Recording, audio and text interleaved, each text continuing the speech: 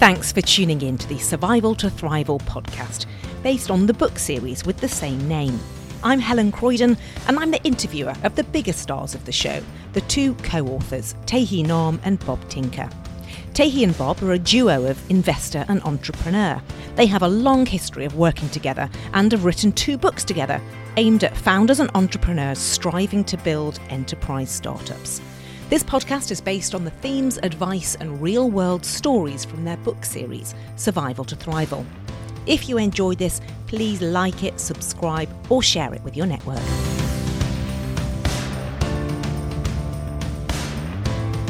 Welcome to another episode of the Survival to Thrival podcast. The last few episodes, we focused on finding go-to-market fit, building the playbook, finding urgency and identifying your wow. Today, we're going to cover a granular tactical topic that's often murky for early stage companies. That is metrics. What are the go-to-market and SaaS metrics that help run the business around go-to-market fit? Tahi, I know this might sound like a massive question. We've talked a lot about how to find go-to-market fit, but how do you measure it? As an investor, we find the easiest way to measure go-to-market fit is by just looking at the magic number. The magic number is simply for each dollar or euro spent on sales and marketing, how much new revenue or new ARR are you generating? So it's a simple number where you just basically take new ARR divided by sales and marketing expense, and then that gives you the number. Well, investors really like it for 2 reasons. First, with this metric, it's very easy to forecast growth for a company because you can plug in how much you think the company should spend on sales and marketing. And based on that, you can predict how much new ARR the company will be generating.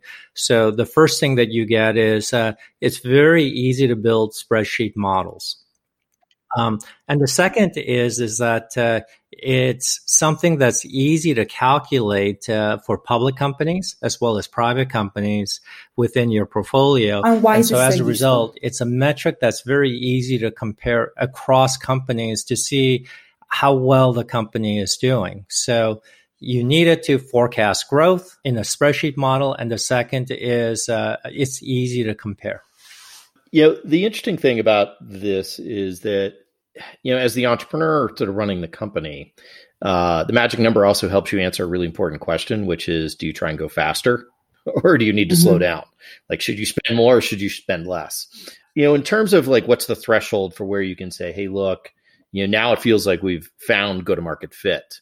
You can feel it on one hand because you can start to feel the momentum, but the way that shows up in the metrics is you will start to see sort of the magic number in a business start to improve significantly to where as you put more in, you get more out and it starts to become more predictable. And that tells you that that's sort of the financial measure for being able to find that repeatable, scalable sales that happens in go-to-market fit.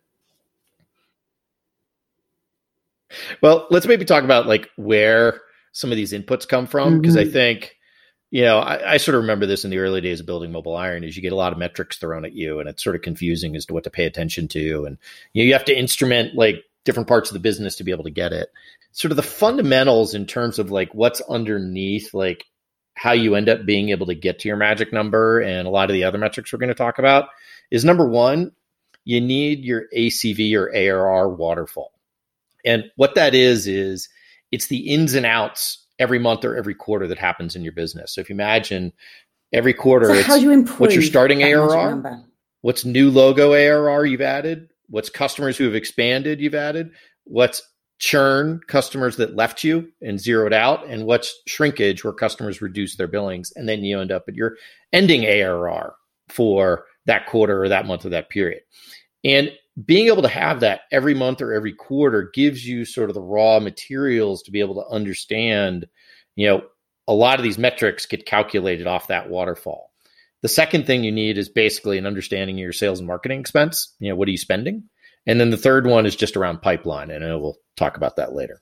Tahi, you've created this brilliant spreadsheet for this, haven't you? Which we will put on the Survival to Thrival website after this podcast. Do you want to explain a little bit about what's in your magic spreadsheet for calculating the magic number? Right. I mean, it's basically what Bob was talking about is that, you want the data input to be able to do the ARR breakdown. And second is to break allocate it to your sales and marketing expenses. But the spreadsheet is asking the question, how can you forecast growth and cash flow with the fewest number of metrics? Mm-hmm. And it turns out that if you just have the magic number, gross churn rate, and gross margin, and you make assumptions in terms of your go-to-market spend and your non-go-to-market spend, you can build a model that you can forecast growth and you can forecast cash flow. And also compare with other SaaS companies within our portfolio or public companies. These all sound like great measures. How do you actually operationalize it and incorporate these figures into the running of the business? Well, Helen, that's a great question. And it reminds me of an early conversation I had with Bob in the early days of Mobile Iron, where, I came across the magic number, was calculating it amongst our portfolio and public companies. And in talking to Bob, I remember Bob saying, that's great, but how do I operationalize it? What do I do to actually improve this magic number? Because the magic number is a financial metric and also is a lagging indicator. And so how do you get underneath that? Yeah. The other thing is that the interesting thing about magic numbers, it's a great measure of sales productivity, but no one executive and no one person on your team actually owns it, because it cuts across sales, it cuts across marketing, cuts across customer success. So it's a great summary metric to be able to tell you what's going on, but you have to get underneath it and get more granular in terms of how do you tie it to actual investments and operations in the various parts of your business. So have you got any examples of how you actually do that? The place where I found it useful to start is in measuring pipeline. That, if you think about the go-to-market playbook you've built, you've got from the very beginning when you first touch a prospect all the way through winning them, making them successful. You've got a lot of measurement points for pipeline in terms of customers and prospects that are at different stages. So that's actually where you can start to operationalize this, because for each step in the customer journey, there's a different group in your team that's actually focused on it. At the very beginning, it's marketing with, how many prospects are showing in and how much did you spend on each one of those? And then how many of those convert to the next stage and how many people were involved in that? When you start measuring pipeline as it's moving through your go-to-market playbook, that starts to give you some operational measures for, why the magic number ended up what it is, and gives you places where you can make changes, make more investments, figure out what's working, figure out what's not working. And then you can get even more granular and start doing that on sort of a regional or rep basis. So you can start to understand, are there parts of the world or parts of the country that are working better than others or not better than others? And so I found sort of the pipeline analysis is where really the rubber meets the road in terms of what's actually happening mechanically inside your go-to-market engine that then eventually leads to your go-to-market number looking good or bad. So one thing I noticed as working with companies, early companies, stage companies on pipeline analysis is, the different stages of the pipeline, what is pipeline, what is not. And what I found helpful, obviously to understand the customer journey, as Bob mentioned, but also is to break it into two macro stages. One is just creating pipeline creation, and the second is pipeline conversion. And then the related question becomes, when does a deal become pipeline? And it's simply whenever sales starts working on the deal, because every company defines a little bit differently, but it's when sales starts actually working on the deal. And what's most important is to just apply that definition consistently. Then you can start having good data. As an example for how this ties to when you start to say, oh, wow, I think we found go-to-market fit is, because of urgency, you'll start to see your pipeline creation grow. If you put dollars in and spend marketing, when you found an urgent pain, your pipeline creation will naturally accelerate. That's a sign you're onto something. In terms of Are you able to get customers to move through your go-to-market playbook? That's starting to be pipeline conversion. They move from stage 1 to stage 2 to stage 3 to stage 4. So to Tay's point, the second piece of pipeline conversion is also how fast and how effective are customers and prospects moving through your pipeline. Those two things really combine to give you a sense for sort of, are you building momentum? Are things getting better? Are things getting easier? Or are you kind of slogging through the mud? And it'll also help you spot when things are starting to go wrong. Oh, yeah, great point. Like, as you measure these things, if you start to see a pool of customers and prospects sort of get stuck at one stage of pipeline conversion, like that'll tell you, what's going on in there? And it gives you a way to sort of diagnose, at least go, or maybe a better way to say that, it gives you an idea of where to go look to diagnose stuff that's maybe not going as well as it should.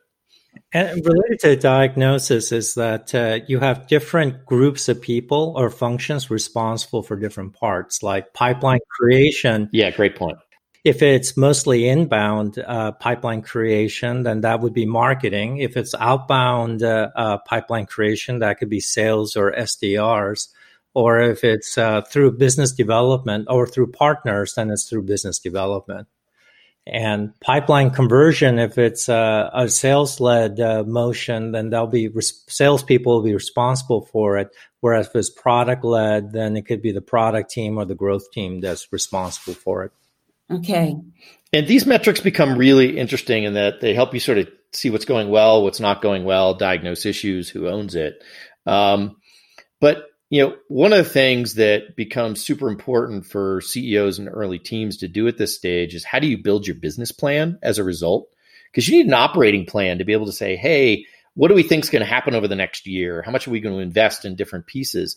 So if you think about the different metrics that are popping out, pipeline creation and how much you invested to make that happen, pipeline conversion, how fast do the different prospects move through each part of the stage, how much sales and marketing investment do you need to make to be able to make those things convert? A lot of these metrics that we've been talking about in terms of pipeline creation, pipeline conversion, comparing that to sales and marketing investment, those things all become inputs to your operating plan that help you sort of decide at a macro level, like, what do we need to spend and how much are we going to try and grow over the next 6 to 12 months? So these metrics aren't just sort of snapshots in time. They become a really important input into how do you think about your business plan for the next 6, 12, and 24 months.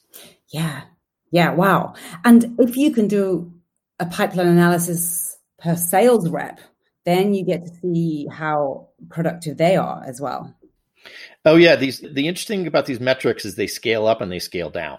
Like, you can do it at the company level, you can do it at the regional level, and you could do it at the rep level, either on a marketing or SDR, BDR, inside sales rep or sales rep level. And that can tell you a lot about what's going well, what's not going well as well. And then that sort of naturally ties to, how do you think about setting sales compensation for the people that are actually doing the work?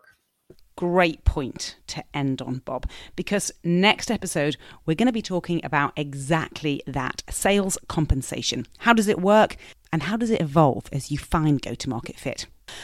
Well, I should finish this by adding that a simple spreadsheet to help you work out all of those metrics that we've talked about today is available on the resources page on survivaltothrival.com. Thanks for listening to the Survival to Thrival podcast with me, Helen Croydon, and co-authors Tahi Nahm and Bob Tinker. This podcast is aimed at enterprise startup leaders. If there's someone you know who would find this podcast useful, please share it with them, subscribe, or leave a review. That's how others find us.